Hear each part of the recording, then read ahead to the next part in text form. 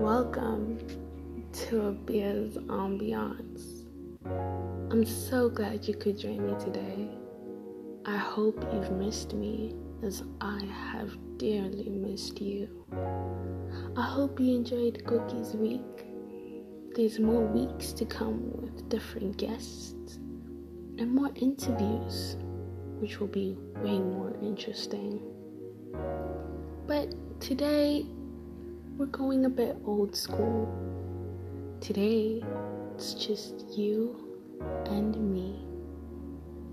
The poem I'll be reading you is Entanglement.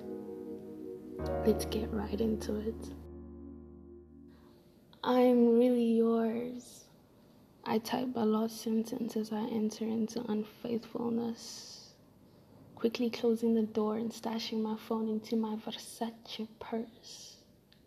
I let each silky sleeve of my dress slither down my vessel, taking a step closer to show approval of entrance into my temple.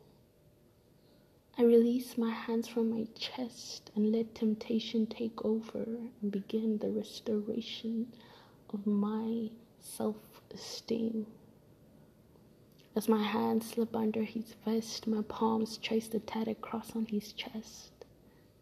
His arms bring warmth to my body. All guilt and thoughts of being sorry leave my mind, allowing me to find that sense of peace and pleasure.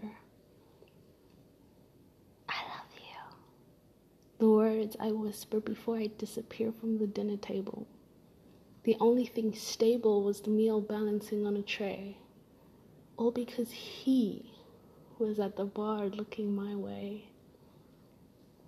I make my exit in the direction of the bathroom, but a sharp turn to the right has me on a detour, landing me in front of a hotel door, room 564, hands on my hips, my lips on other lips that don't belong to the man who put the ring on my finger. I want more. The final words I say as I pick up my ring from the floor. The thrills and the rush were amazing, but I wouldn't be dumb to end a commitment for a fling. A final kiss is what I leave behind, and I let my mind ponder on it as I get inside, the bed of which my lover lies in. He turns to me and holds me close. He touches on me and takes off my clothes. I know where you've been, he says.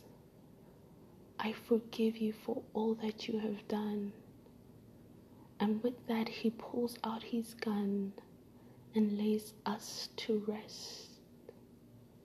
Death doth part us.